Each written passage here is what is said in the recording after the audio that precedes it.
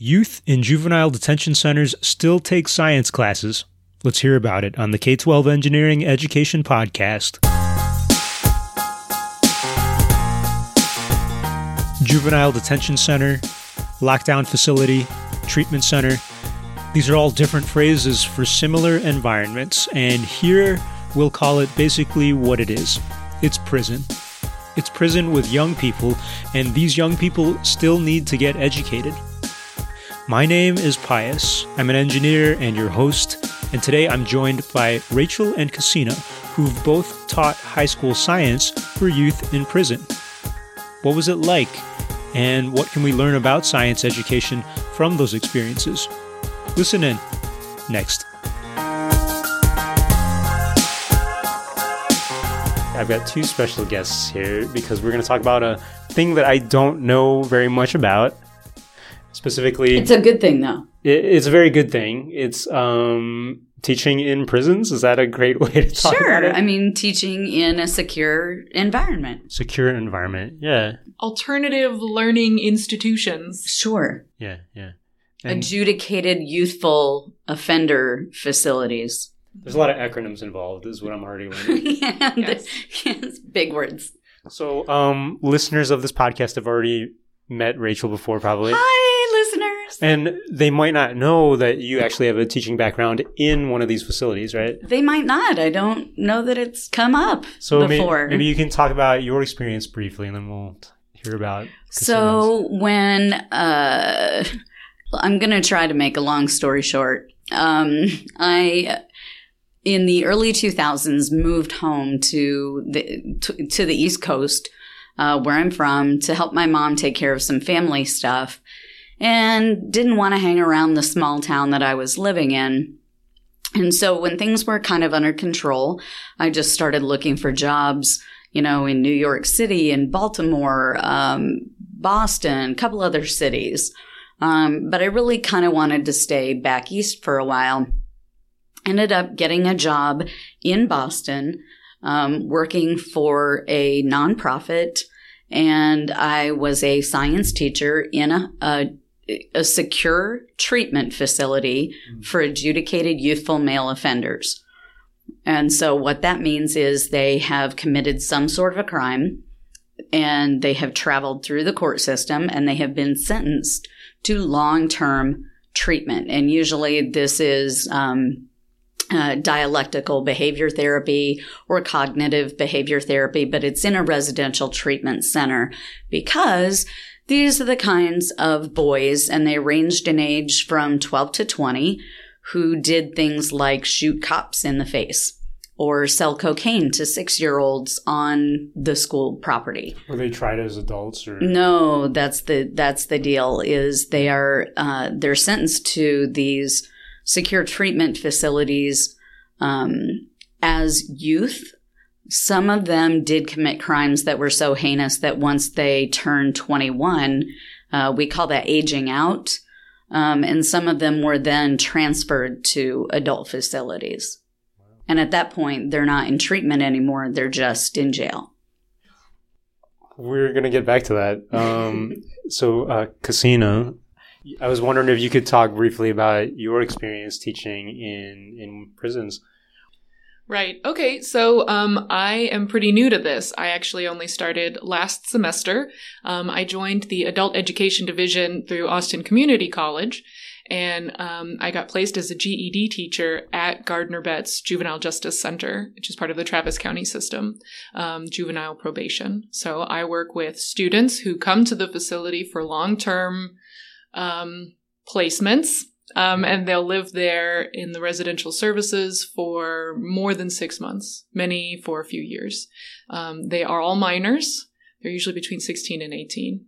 And if they end up in my classroom, it means that they come in and they've missed so much class up to this point that they don't have enough credits to finish a high school diploma, basically, before they get out. And so they come in and we work to get them GEDs. So I am working with them on all subjects, all levels. Yeah, and this is my second semester doing it. All right, so we got a range of experience here in and outside of Texas.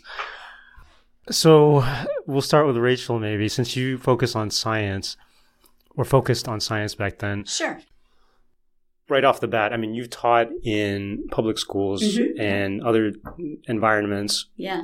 What is unique about teaching in a treatment facility? Oh, so many things. So the kids are very different. They come with a different set of skills. They come with a different psychology. They come with a wider, I think, range of perspectives than what you might consider in an average public school. They come with typically a different level of maturity as well, though, at least.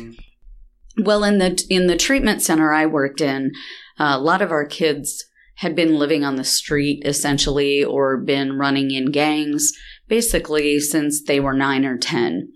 So they might be 16, but emotionally, they were 9 or 10 still. So coping mechanisms are always a concern. Again, because this is a major city with some major problems and some real inner city gangs. Placement, just putting kids into the right classroom can be a challenge because you have to find out if they have an outside problem with any of the other kids in the facility. Because if you put a kid from ABC gang in a classroom with a kid from XYZ gang, there's going to be a fight. So and it's not going to be pretty. You had multiple classrooms and you could decide who was going to work together. Yeah, we had at the facility I was at, I want to say we had about 120-ish, somewhere between 80 and 120 boys total. And they were split across 3 different programs. And so we ended up usually having classes of 8 to 10, but we had, about 10 of them. And when I say 10 classes, I don't mean 10 science classes. We had 10 classrooms, and there were 10 kids per class, roughly, at any given time. Okay. And since you only taught science, I presume you had other colleagues who taught the other subjects. Yeah, we actually had 2 science teachers, 2 math teachers, an art teacher, and 2 English teachers as well. Right, so I understand that that's very different from your experience, Cassina. What's yours like? Well, so this was all very new to me. I'm coming in with no background in STEM education and only limited work with high school students and all in foreign language. So it's been a learning experience for me as well as for the students. But I have one classroom and it's always mine. So that's really nice. We have materials that stay in there permanently. The students live in a building that's right next to it. I come into a separate building and then they come in from the building where they live long-term on their unit. And I have had anywhere from between 2 to 7 students at a time. So one thing I noticed was that Rachel had said that she kind of had some freedom in how to group kids, for example. Do you work in groups, especially for science classes and even math classes?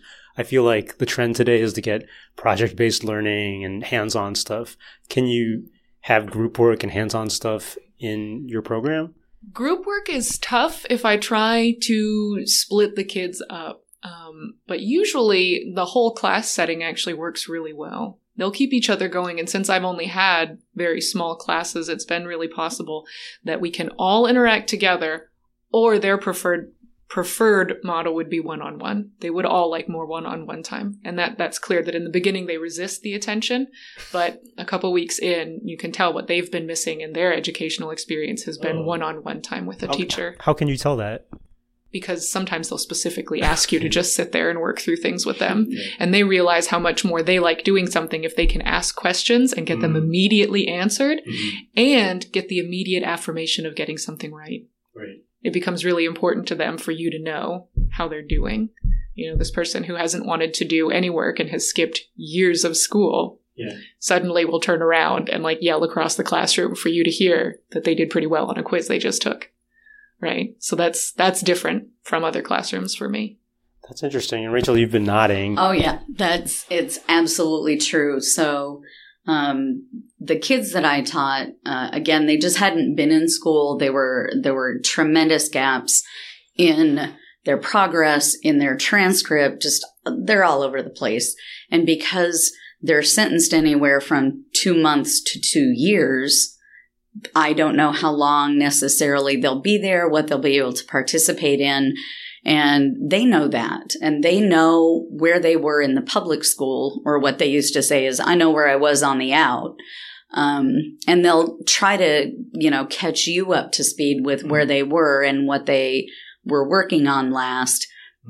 And when you have that information, you're able to work with them a little more one-on-one, and they love that and they thrive under that, and they will work so much harder when they realize, or when you can demonstrate to them as an adult, I'm here for you. I want you to succeed. I'm going to give you some of those tools. I don't know. They just really, they recognize that you're being authentic, that you are invested in their success. And they will say, can you come sit and just help me through it? I mean, they say it in their own way, but that's what they want. They are working through it, but they sometimes just need a pat on the back, yes, you got this, or some more questioning, elicit the responses from them. And they dig it. They thrive on it. They do better and better and more and more. Would you say that's different from like any kid, or is this something that's more pronounced, I guess, in a detention center? I think it's more pronounced, and because they've lacked it, kind of like what Christina mentioned. I wonder how much of it comes not just from a place of look at me being successful educationally, but look at me having a good rapport with another human being. At least for my kids. So you're not just teaching science. I mean, you are, but you're teaching social skills. Social skills, the positive ability to human interactions. Trust. A lot of it's trust. You can trust me that all I care about is you learning these things, and I will keep forcing you to learn it. I mean, I think to a certain extent, I have students who like when I get exasperated because I won't let them get off task. And there's sort of this playful banter where he's like, I'm not going to do anything. Like, but I need you to do this. Why? Because you need to work on math. What if I want to do this? First, you have to do the math, and then the next day it's the same thing and we work on the math. And I think, they resent it, or they get tired or bored, but they also appreciate that you're not going to quit, that I still want you to do this math, and it's the only thing I want from you is your success. Is that challenging to face that playful resistance? Or I mean, there are some times when it feels just like dealing with what I imagine dealing with any teenager is like, where it's exhausting, right, on a certain level. But there's also that rewarding feeling when you realize how much they enjoy just this interaction. Yeah. Right? And knowing that they can rely on you to always take the same role. I'm going to keep insisting that you do this work. Mm-hmm. I'm going to keep believing that you will succeed. Mm-hmm. And just not giving up on that, no matter how much they want to put their head down or draw or just not pay attention. I think you absolutely nailed it. And I can think of a couple of specific examples. It didn't happen in my classroom, but it happened in a couple of other teachers' classrooms where they would get so exasperated that they would give up on that one student. And then that student never, ever responds to that educator again. I mean, they're just like, no, you want to give up on me? Forget it. Like in prison, or you're talking about just any? Well, I've seen it happen in public school for sure. Absolutely. But especially in this environment, it's so important when that kid sees that level of consistency and commitment and trust and authenticity from an adult, that my expectations of your success are not going away. You can be successful, and you will be successful because it's my job to help make you successful. And then if they fight you and you give up that fight, they're done with you. Like the way you describe it, I'm like, I don't know if I could do it. Like, how do you get that? No, they're sweet. I don't know. Oh, I mean, okay. They're criminals, but I they're think sweet, right? The way that it's been working for me with my new students, they come in and there's sort of this like trial period, and they're very, very quiet in this time, and there's not a lot of opening up. And then the first thing usually happens, we start off with a lot of tests. We do baseline tests and then progress tests, and then we do tests in different subjects to figure out what we need to work on, right? Usually it's not so much how far behind they are, but where are the gaps, right? There are just whole subjects that'll be missing. They're doing great on algebra, but no geometry, something like that, right? And so you have to figure out what those are. And the way that usually looks is a really bad test. And so that's usually my first opportunity to explain to them what I expect, that I'm not disappointed in them, that this has nothing to do with how smart they are. This is what they're missing. This is what we're going to focus on. This is what I'm going to make them do every day until they pass it. Yeah. And then they can pass the test, right? And it's just that sort of mentality, is every day is like, nope, we're just here building up everything you know. And I'm just going to keep doing it every day, sort of that understanding. And then there comes a time when they get tired of it. The first time they say they don't want to do anything. They just want to put their head down. They don't want to, or they're just going to leave. They're never going to come back to this class. And instead of freaking out or bargaining with them, I just say, yes, you are. You're going to come back and you're going to do this math. And at the end of the week, you're going to pass the test. And then, and just that sort of consistency. Yeah, the consistency. Solidness or something. Yeah. That's what it sounds like. And never, I guess when they realize that there's really nothing else that you want from them and that they don't have anything else to use. There is no bargaining. I believe in you. You're here to learn. You're going to learn. I know you can learn. And I can keep saying this for days and days and days, right? And then I think there's this reliability. So it sounds like you as teachers, you have to have some level of patience, which might be more than the average person, or something you develop. I don't know. Well, I think it's different. So first of all, you're not dealing with 170 kids on your caseload. Right, you have 60. You have smaller classes maybe. in the detention center. You have fewer kids overall. You have smaller classes. And just the expectations are different. There is no other agenda, I think, is kind of what Cassina was saying, that I am here to teach and you are here to learn. I expect that you will learn and you can rely on me to teach. And that really is all there is. So there is no bargaining. There's no, because you're limited by safety constraints and things like that, there's also not a lot of that external like socialization and, like you said, project-based learning is very difficult. And so some of the activities that you would engage in a public school or a charter school or even a private school just don't occur. And you're left with nothing but good teaching and solid learning. And can you give an example? Because I'm thinking, science class. Normally we take microscopes. Science. How do you do that? So one of the good things about the nonprofit where I taught was that they just said you have to align your whatever curriculum you use. We'll leave it completely up to you. There's a great deal of autonomy. It just has to fit into the mass frameworks. The standards. And that was a long time ago, clearly, because it wasn't Common Core then. But that left me a lot of flexibility so I could choose biology or earth and space science or geology there were lots and lots of things to choose from. So I chose earth and space science because so much of that can be done without specialized equipment. There was, I wanted to do a scaling activity where the students would be able to sort of experience how big the solar system is by making a model themselves. So we had to use like a grain of sand and place it next to a basketball and that kind of thing. Cool. And then the students became the other planets. But that meant we had to go outside.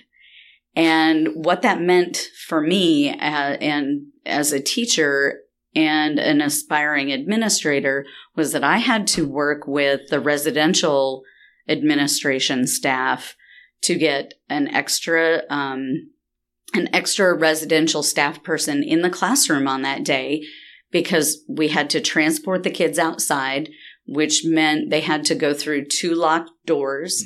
And we had to have 2 staff standing out by the fence because the range of where the basketball, which was the sun, and the basketball stayed in my classroom, and the furthest person, who was the planet Pluto back when Pluto was still a planet, Right. was about 220 yards away, I think, was the way I had the students do the math to scale it. And so having all of those complexities isn't always something you think about in a traditional environment. You just take your kids outside and they've already done their calculations, and you send them down the field, and You don't have to have someone watching I don't them on have the to other call in extra staff and pay overtime. And Was that still effective, you think, in teaching the in that way? kids were blown away. In So that particular first of lesson? all, most of them had never done math in a science class. Oh, Because wow. again, they hadn't been participating in education since maybe 4th, 5th, 6th grade. So they hadn't done math in a science class, or at least from their perspective, they hadn't. And for them to do something that was hands-on and fun and got outside and was part of school, oh my gosh. Their perspective really was, wow, I didn't know that school could be like that. So, there is that simplicity of just, like I said, teaching and learning, and those truly matched expectations between student and teacher, but it does come with its own set of drawbacks. I couldn't have microscopes. I couldn't bring in rock samples for students to examine because they would be potential weapons. We couldn't do a lot with, for example, compasses. They have a pointy, they have a very sharp pointy thing. You can't have that. That's a weapon. Protractors. No rulers, no protractors, because you can slice someone with Calculators, those. computers? No, we did have computers, and we had very slow internet. And I had my students do a research project that in a normal or average or, public school might have taken 2 days in 2 90-minute blocks. And it took my students about 2.5 weeks. Mm-hmm. But you know what? I still have those projects. I keep them in a folder, and awesome. I go back and visit. They're not all at grade level. This was a 10th or 11th grade class. But for these kids, it was their best work. And they were so proud of what they could do because I allowed them the flexibility to be able to. And they had not been afforded that before, or maybe they had, but they hadn't recognized it. They probably were used to being failures. They probably were used to being unsuccessful. They were definitely used to being absent. They probably had heard over and over, you can't, or you're never gonna. I mean, these are all hurtful, awful phrases. And if you hear it enough, you're probably going to believe it. Right. And so the most effective teachers that we had at our campus were the ones who looked at these kids, refused to be afraid because, I've got security staff in the room, and they were shooting cops. I'm not a cop. They don't see me as a threat. And because of that, and because of those more simple agendas, you will learn and I will teach, there was no reason for me not to allow them that opportunity. And if there were administrative challenges or barriers in the way, I would tell them that is my job to take care of. I will take care of it, or we'll find something else to do. Your job is to meet my expectations, period. And they did. And it was amazing. And that, I think, was what, for me, made working in that environment so rewarding and fulfilling.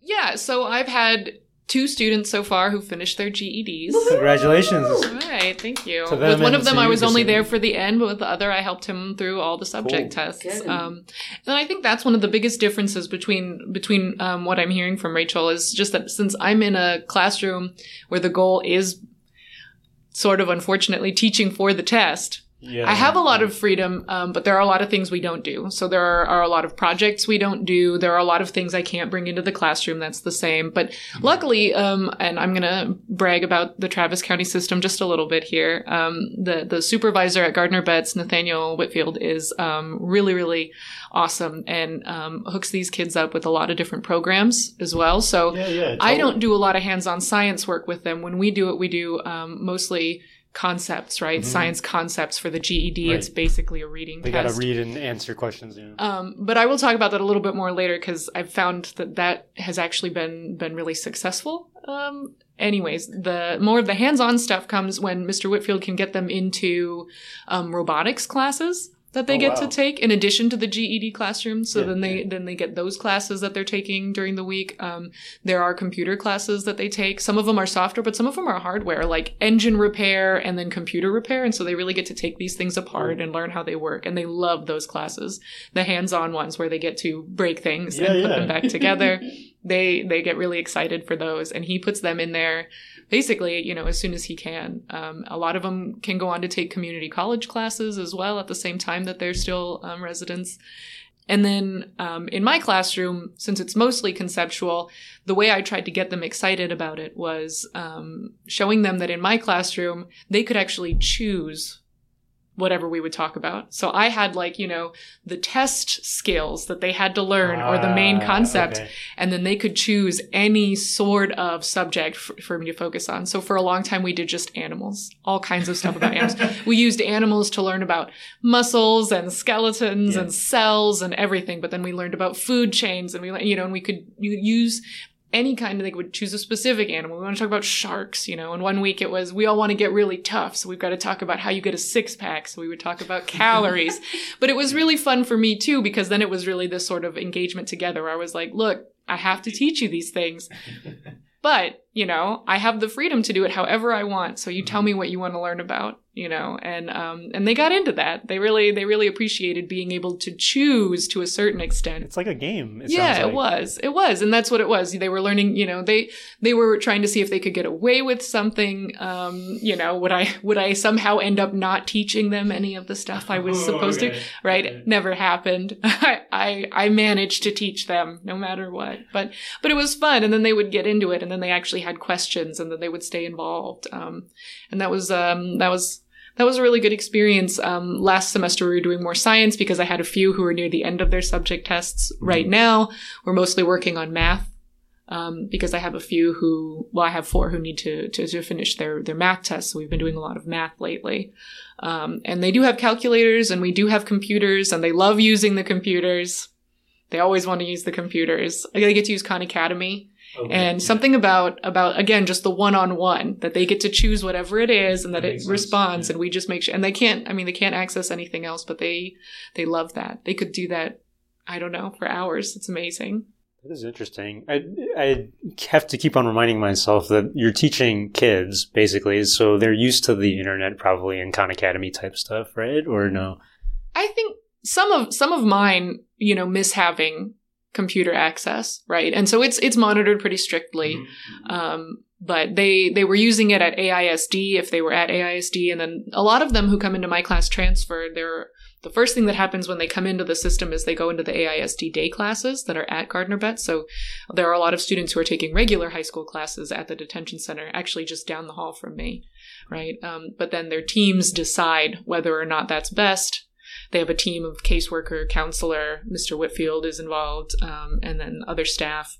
And somehow they magically end up in my class. I usually don't find out until shortly before they end up. I just sort of find out the day before or that day you're getting a new student.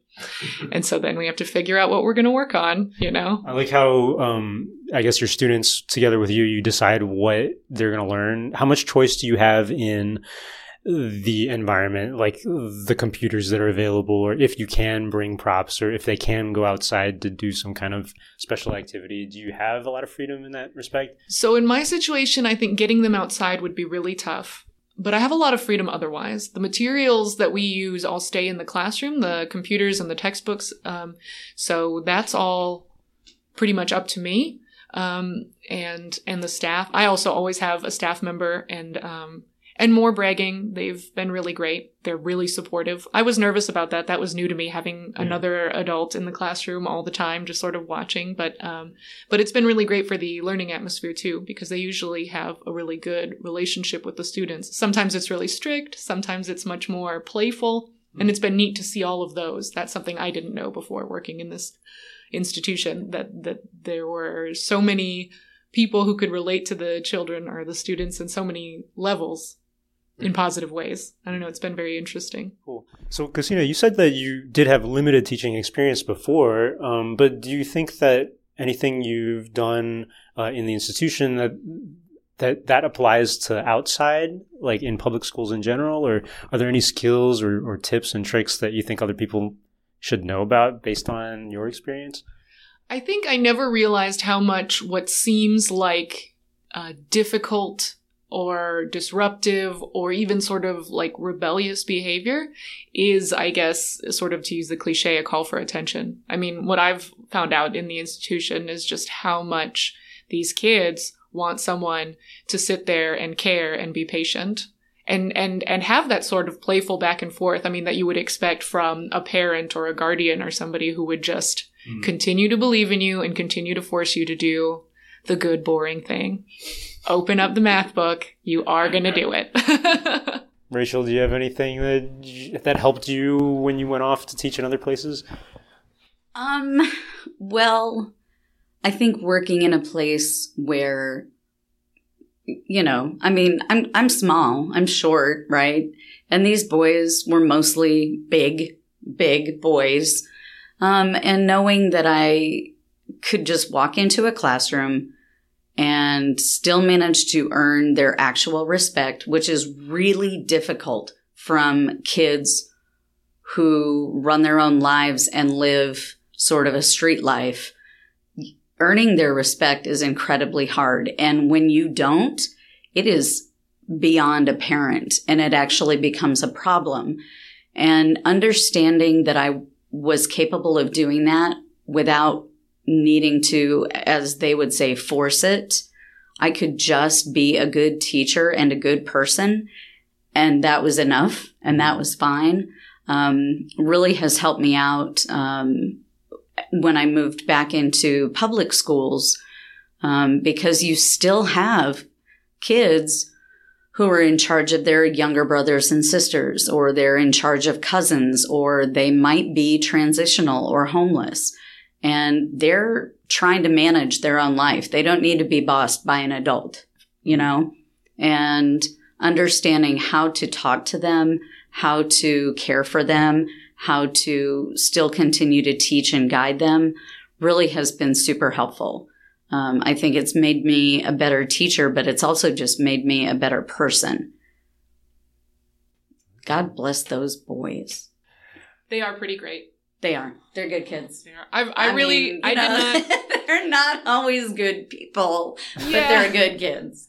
I always say, I know that they're in there for a reason, for good reasons. Yes. But I did not expect them to be so funny or so likable, that and vulnerable. Yeah. Yeah. Vulnerable for sure. And I think Rachel's absolutely right that it's very rewarding every day. It's exhausting. Mm-hmm. And, it's sad at times, right? In my position, I don't know anything about exactly why they've ended up with me at Gardner Betts. Mm-hmm. And I like it that way. But whenever I do learn things, it's always sad. It's never good stuff that I learn. No. But we still have, we have a good time in the classroom. We really do. In general, we have tough days, but I would say that we have a lot of fun together. And I think they would never admit it.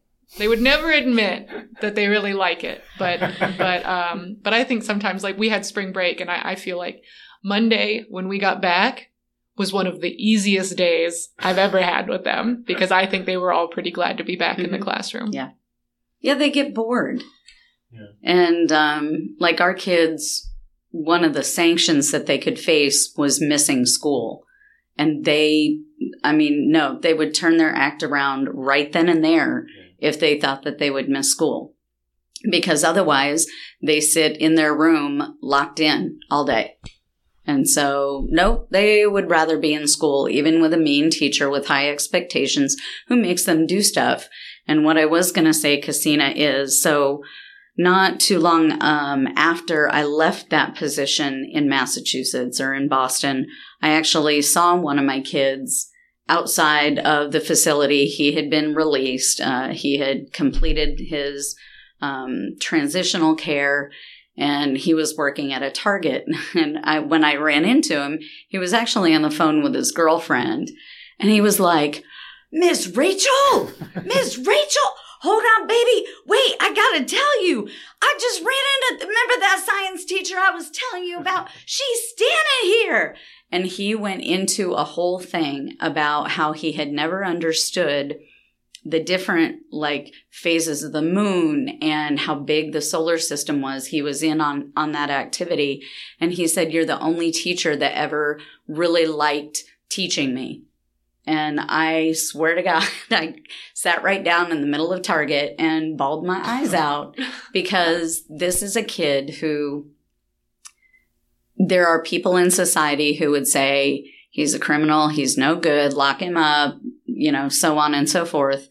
But for a kid to be that enthusiastic over, 6 weeks worth of science lessons, those people are wrong, and there is something there. And so when you run into those kids later and you say, oh, they'll never admit that they enjoyed being with you and their time with you. Yeah, they will. Yeah. And they'll be on the phone with somebody, and it'll be fantastic.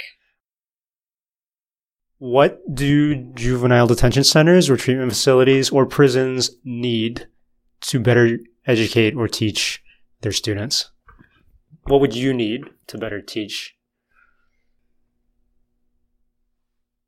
This is probably a cop-out, because the real answer would be we need these students not to end up in the juvenile detention center. And from what I can tell, so much of it is that they couldn't stick with school before.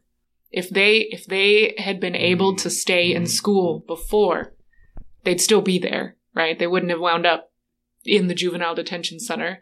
I mean, more teachers would be great, but more teachers outside who care about them and who have the time and the patience when they are small, but already probably difficult and disruptive. And most of mine have been labeled special needs. If they could get more of those needs met, I feel like they wouldn't have left school in the first place. Yeah, I think I would say anything that is preventive, but I would also say that we need adults to adjust their thinking and their behavior. That just because you were raised a certain way, or you were taught a certain thing, or, that you believe a certain set of principles, does not mean that these kids ended up where they're at because they deserve it.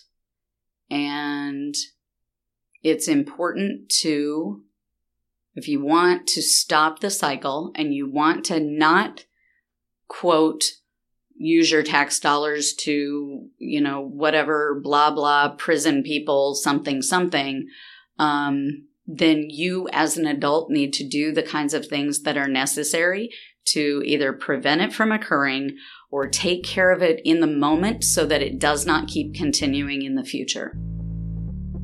Which is probably harder, because I'm asking adults to change their minds.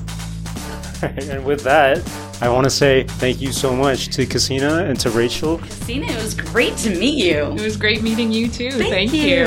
Thanks for being on the podcast. Bye. Thanks, everybody. Thanks again to Rachel and to Cassina for talking about their experiences. For more on the topics related to the conversation today, read this episode's show notes and click on some of the links. You can also find these notes and transcripts at the podcast website, k12engineering.net. What did you think about the show?